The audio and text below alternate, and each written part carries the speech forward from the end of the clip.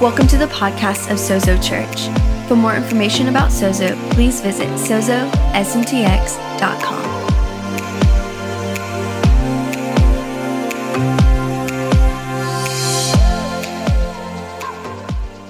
Anybody feel like we've been on a really bad roller coaster for the last 2 years?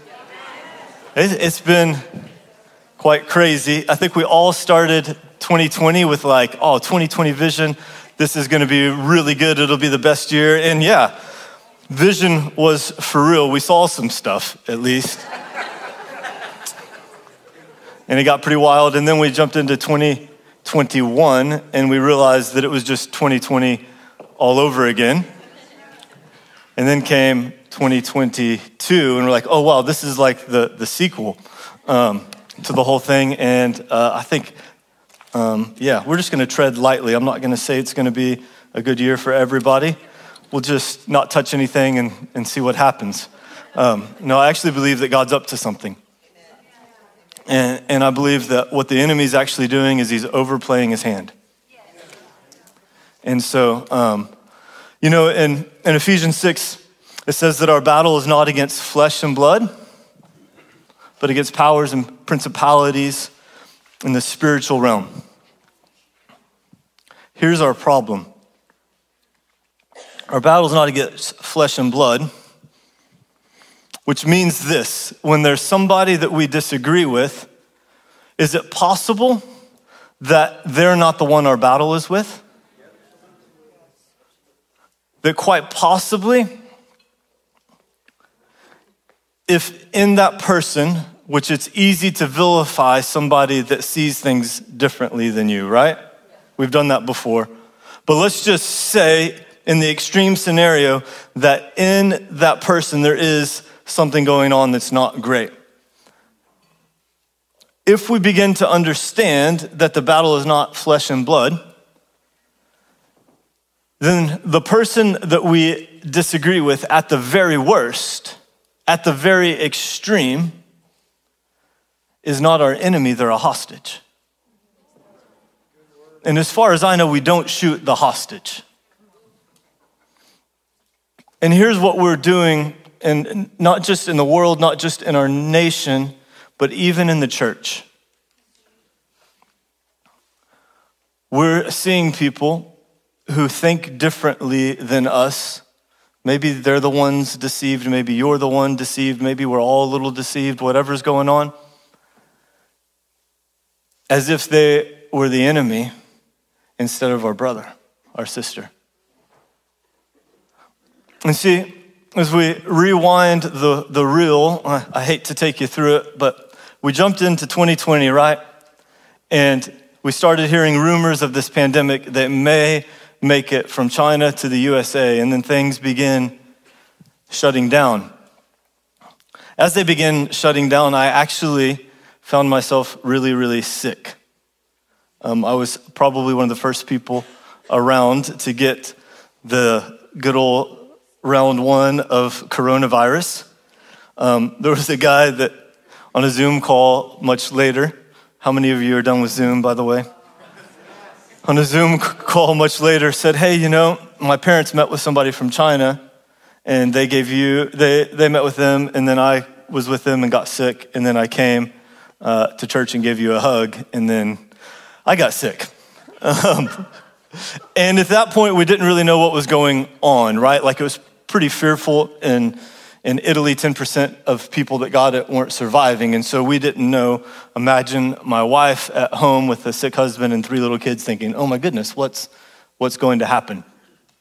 Luckily, the end of that story is that I survived.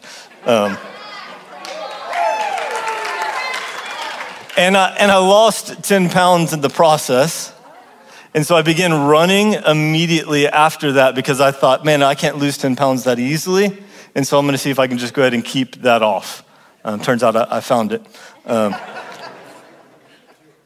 And so we all went into lockdowns, right? And we just thought, oh, you know what? Like, this is potentially really serious, and I want to love my neighbor well. And so let's all just sit tight for 2 weeks. That got turned into 4 weeks. That got turned into 6 weeks. That got turned into like this lifestyle thing. And what happened is we were all starting connected and like, hey, we're gonna fight this thing together. And then the enemy began to whisper lies of division. And here's what happens.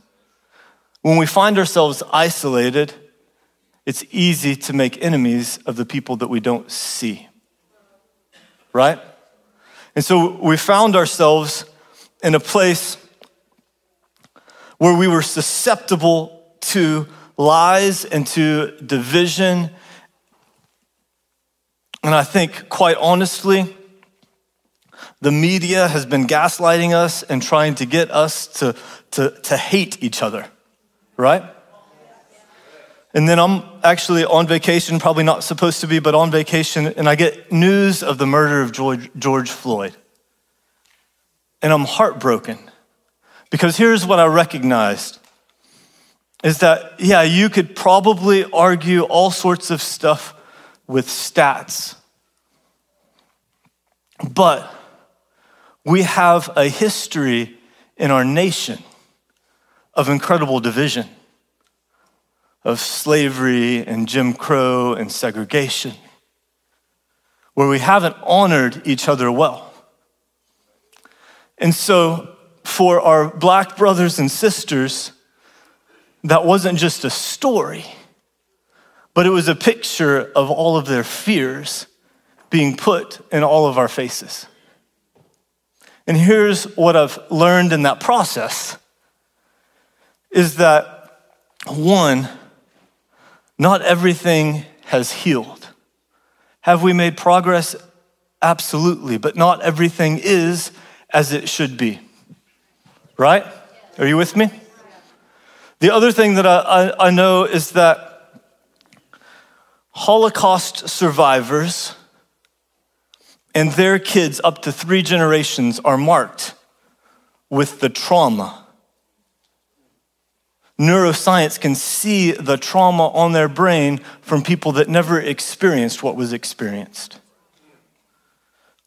Not to mention that there's stories told from generation to generation that are necessary stories to tell, because it's the story of their families and the story of their pain and even wisdom on how to survive. And the enemy began to build on that division. And here's one of the things that I saw in that, is the immediate answer was an attempt to bring logic into the middle of pain. That people begin to use stats and say, well, you know, there's this many Black people and this many white people killed, all that stuff. But what I think we failed to realize is that our brothers and sisters were actually in pain. And that there was real trauma going on that had been surfaced. And what I've realized in raising kids is that when my kids get hurt,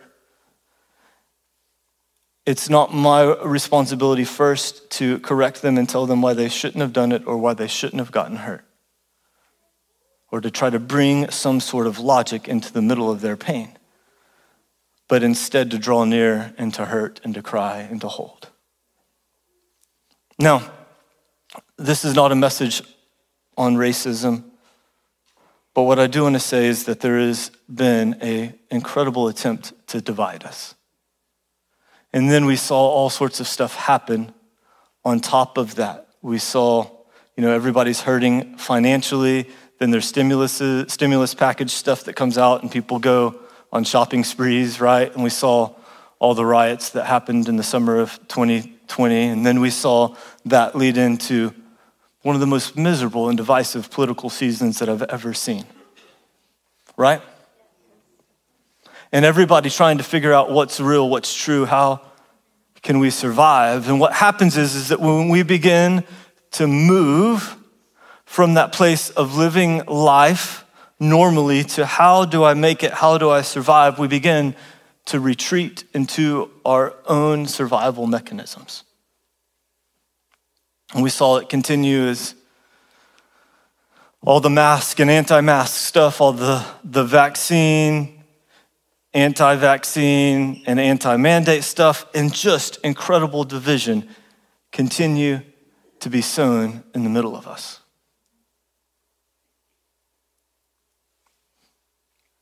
And it's been quite a bit.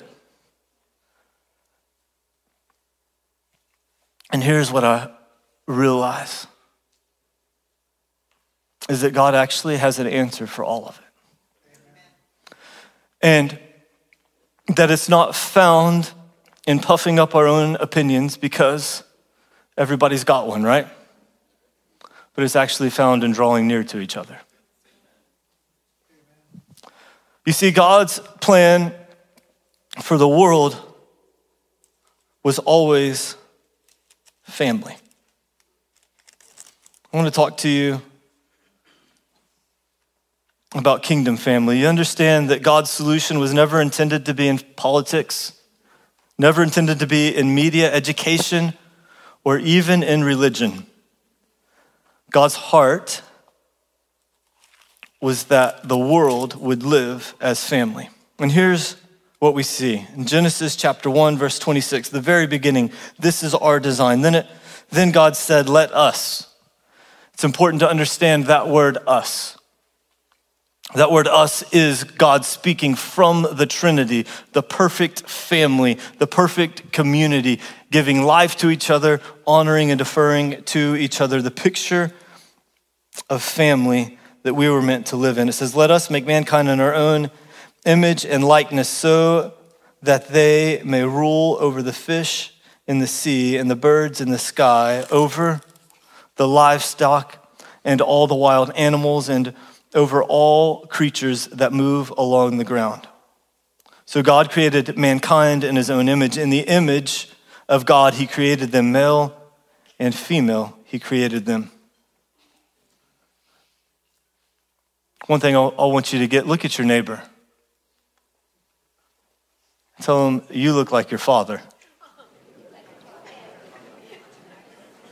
You see, when we dishonor each other, we actually dishonor the image of God that we were created in. It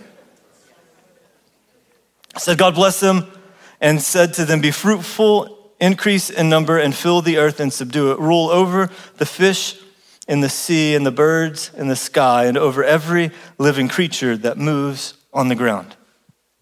So God's plan was this, that Adam and Eve would start a big family, and that from their big family, the world would be led into its purpose, into its design, into its destiny. God's solution for the world, that the kingdom of heaven would be advanced on the world from the very beginning, was that it would be in the context of family. When God goes to Abraham, he doesn't say, Abraham, you're going to be the father of many religions.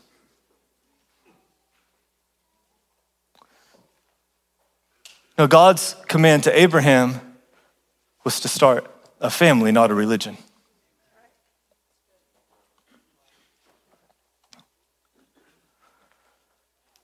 And what we want to do is we want to take what God is doing and make it into 7 simple steps to do this and 3 points to do that, so that we can incorporate it into our lives instead of be incorporated into his.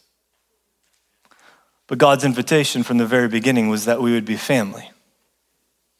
So he tells Abraham, let's be family. And then Jesus comes on to the scene. And Jesus, his desire, his design was actually to reveal the Father. When the disciples in Matthew chapter 6 ask Jesus how to pray, he doesn't tell them to pray, Lord God, or great master. He says, let's pray this way. Let's pray our Father. Not just my Father, not your Father, but our Father. One of my spiritual fathers, Jack Taylor, would say it this way: if God would have wanted something other than a family, then he would have told us to call himself something other than Father. But if he's our Father, that actually makes us family. Amen? Go with me to Ephesians chapter 2. This is where we'll land.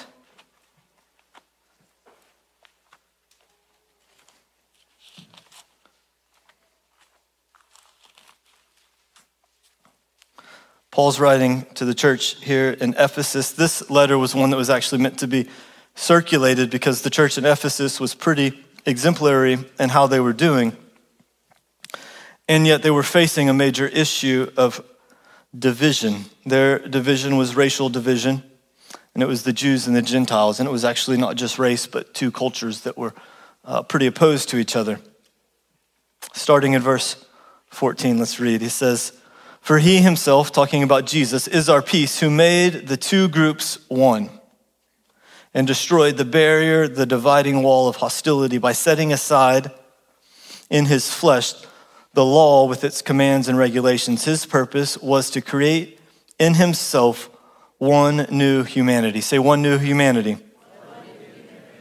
Out of the two, thus making peace, and in one body to reconcile both of them to God through the cross, by which he put to death their hostility. Let me ask you this question. Has your hostility been put to death through the cross?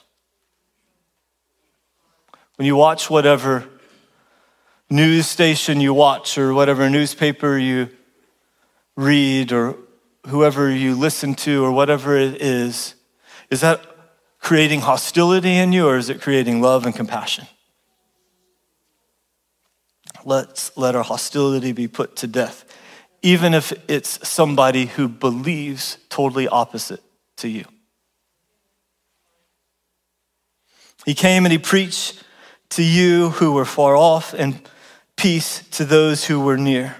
For through him we have both access to the Father by one Spirit.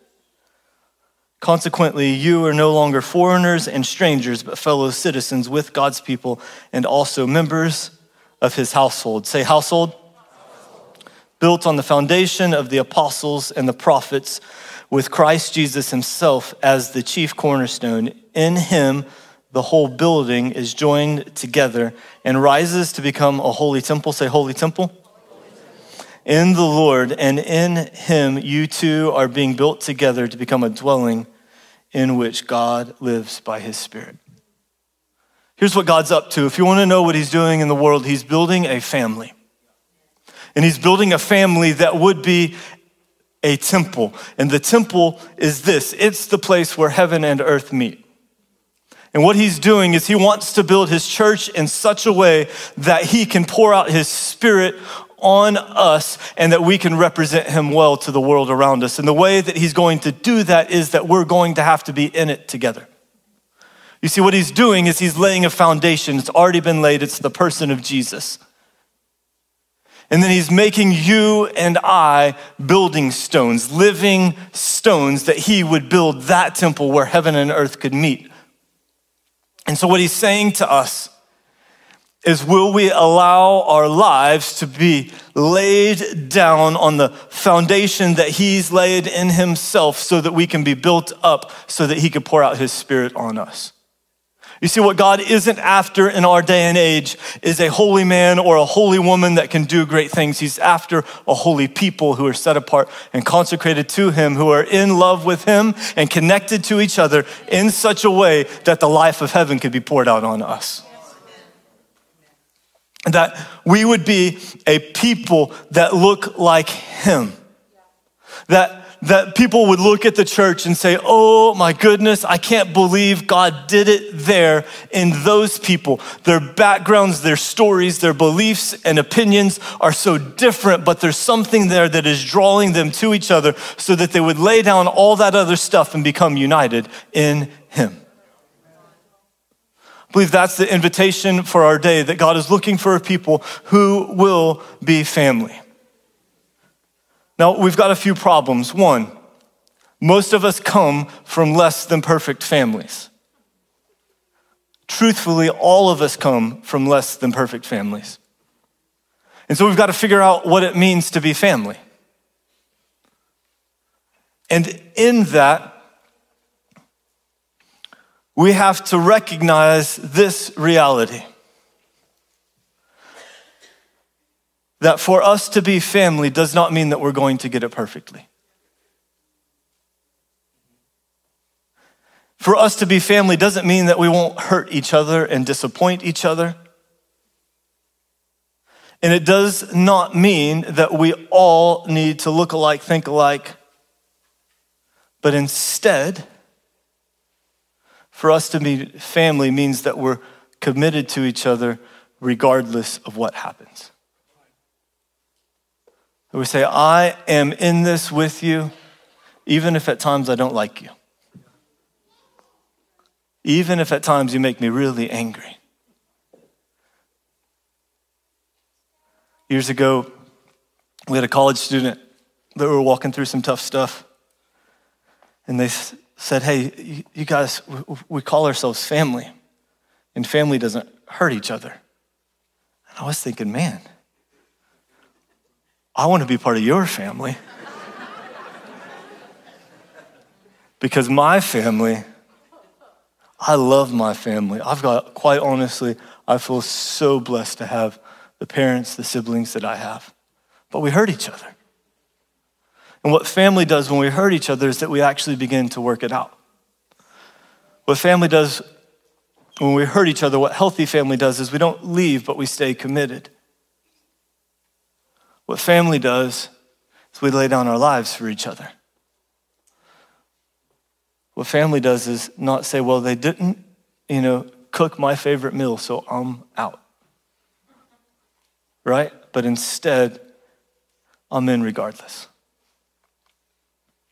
You see, family's a great idea until you start putting people into it, right?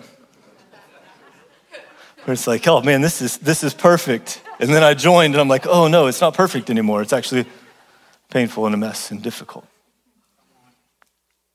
But I believe that God wants to do something with people who are filled with his Spirit, who learn to love like Jesus and are willing to learn and grow together. One of the greatest gifts I have is by being around people who don't think like me, because that actually sharpens the way that I think. So often we want to just gather with a bunch of people that think like us, that reinforce our own belief systems, our own ideas about life. But it's actually when we say, hey, we're in this regardless, that we actually can learn and grow together. And what happens is you take that jagged rock that's supposed to be a building stone but doesn't seem to fit anywhere. And you use some other rocks and you begin to round off the edges and you make it so that it actually fits. And that's what God wants to do with our lives. That's why he wants to put us together, why he wants to put us in family, not because we immediately fit or because we look like any other stone in the wall. In fact, God wants to bring you in because he wants to take somebody who thought they had no fit and show them that there's a perfect fit. And he wants to put you in the wall that he's building because there's no one else like you. So often we look for a group of people in a place that would confirm all of our beliefs about life. But what if you're the unique flavor that God is adding to the mix?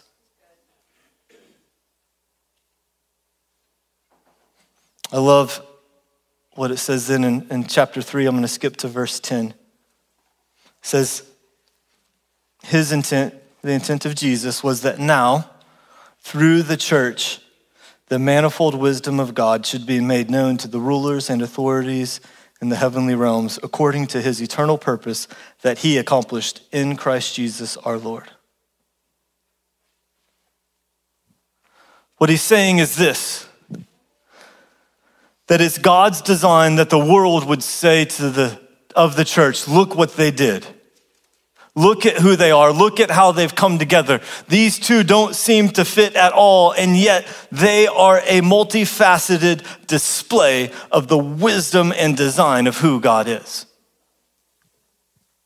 I believe that's the invitation of heaven, that us being God's family, representing him well, would make the world go, wow, look at God. And that the result of that would be that God's kingdom comes. Because where there is unity, which unity is not uniformity. Where there is unity, it commands a blessing. So God's made us to be stones. I love the way that Paul writes to the church in Corinth. So he's made us to be stones, but there in chapter 12, he's made us to be a body. And that we each have a function to play. Some of us may be the mouth or the eyes. Others may be the gallbladder. But you have a part to play. And God's putting it together. And here's the reality. In that same passage in 1 Corinthians 12, he starts talking about spiritual gifts. And the reality is that there is grace on your life that will only come alive when you're put into the body. That will only be discovered and grow when you are connected to the body, not when you're all by yourself. And that you actually need the family of God to help you step into your destiny and live out your purpose. That you would recognize the grace on your life because you're in a safe enough environment that you would be able to practice, to discover, to grow, to be equipped, to make mistakes. I believe that God wants to put us in, not just in family and not just make us a temple, but also put us in a body so that we can discover our part to play. I think for me, being with the people of God in family situations, circumstances, settings, that I've actually been able to discover the call of God on my life. Because I've had people that would say to me, wow, I've never thought of it that way. I've never seen that before. I've never heard that before. And all of a sudden I start to recognize, hey, I'm not like everybody else, but I think a little bit differently, just like you think a little bit differently, and you've got a little bit different grace on your life, a little bit different flavor from God, and all of a sudden start to realize, whoa, there is a unique part for me to play, and if I don't play my part, if I don't bring who I am and what I have, then everybody else will miss out on that thing.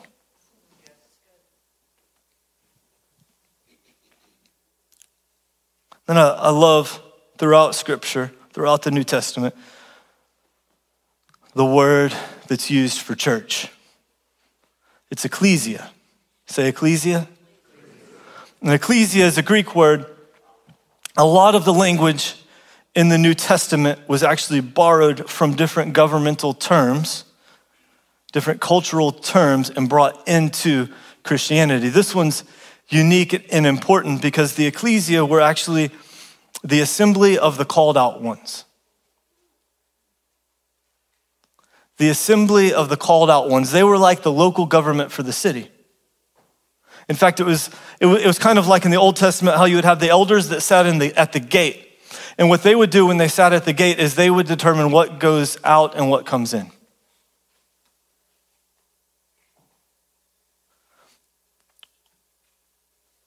The role of the church in society, our responsibility is to say this is allowed and this is not allowed.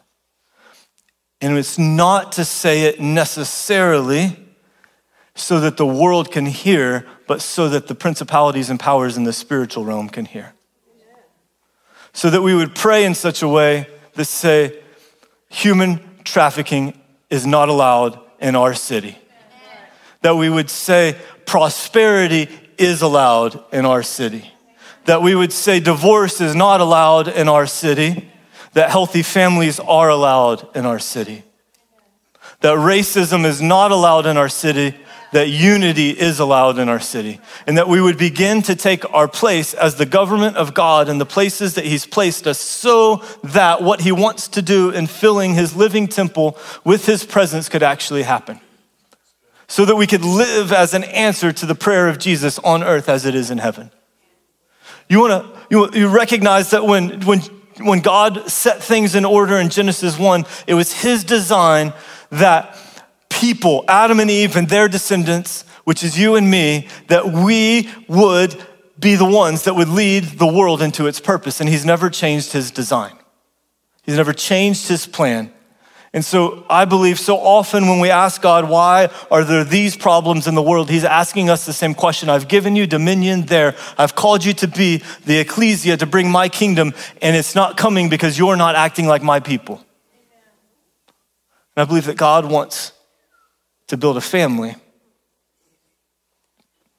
that becomes the government of God. What I'm not talking about is dominionism and the church rule of society. Very far from that. There's something way bigger than that going on. What God has called us to is to have influence with people. There's no domination of people, right?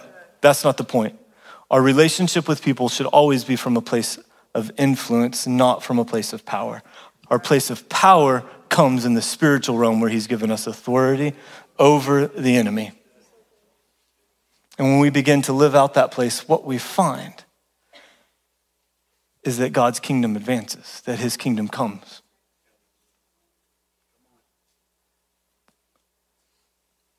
Look around just for a second. There's some really beautiful people around you. There's some that are, just kidding.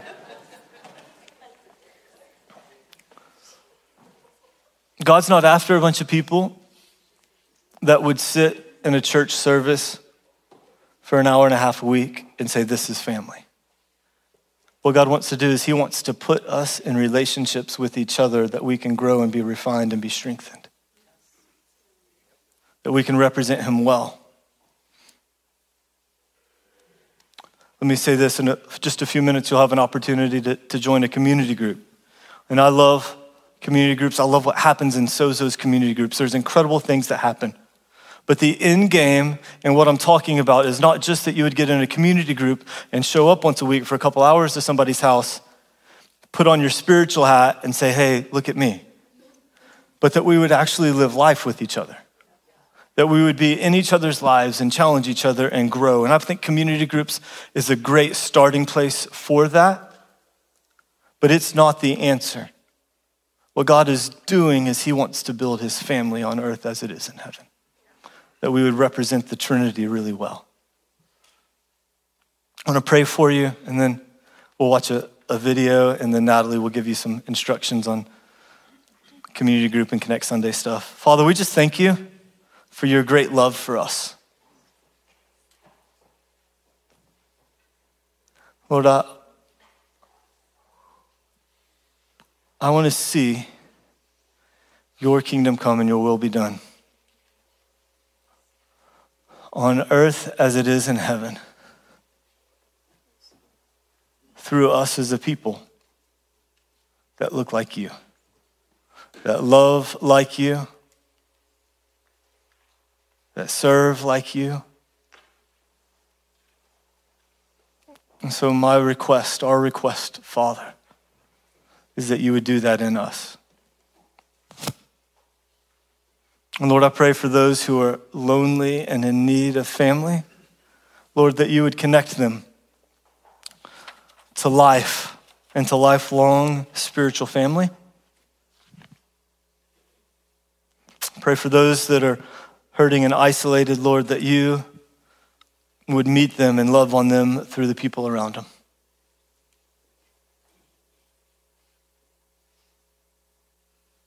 And Lord, I pray that you would make Sozo Church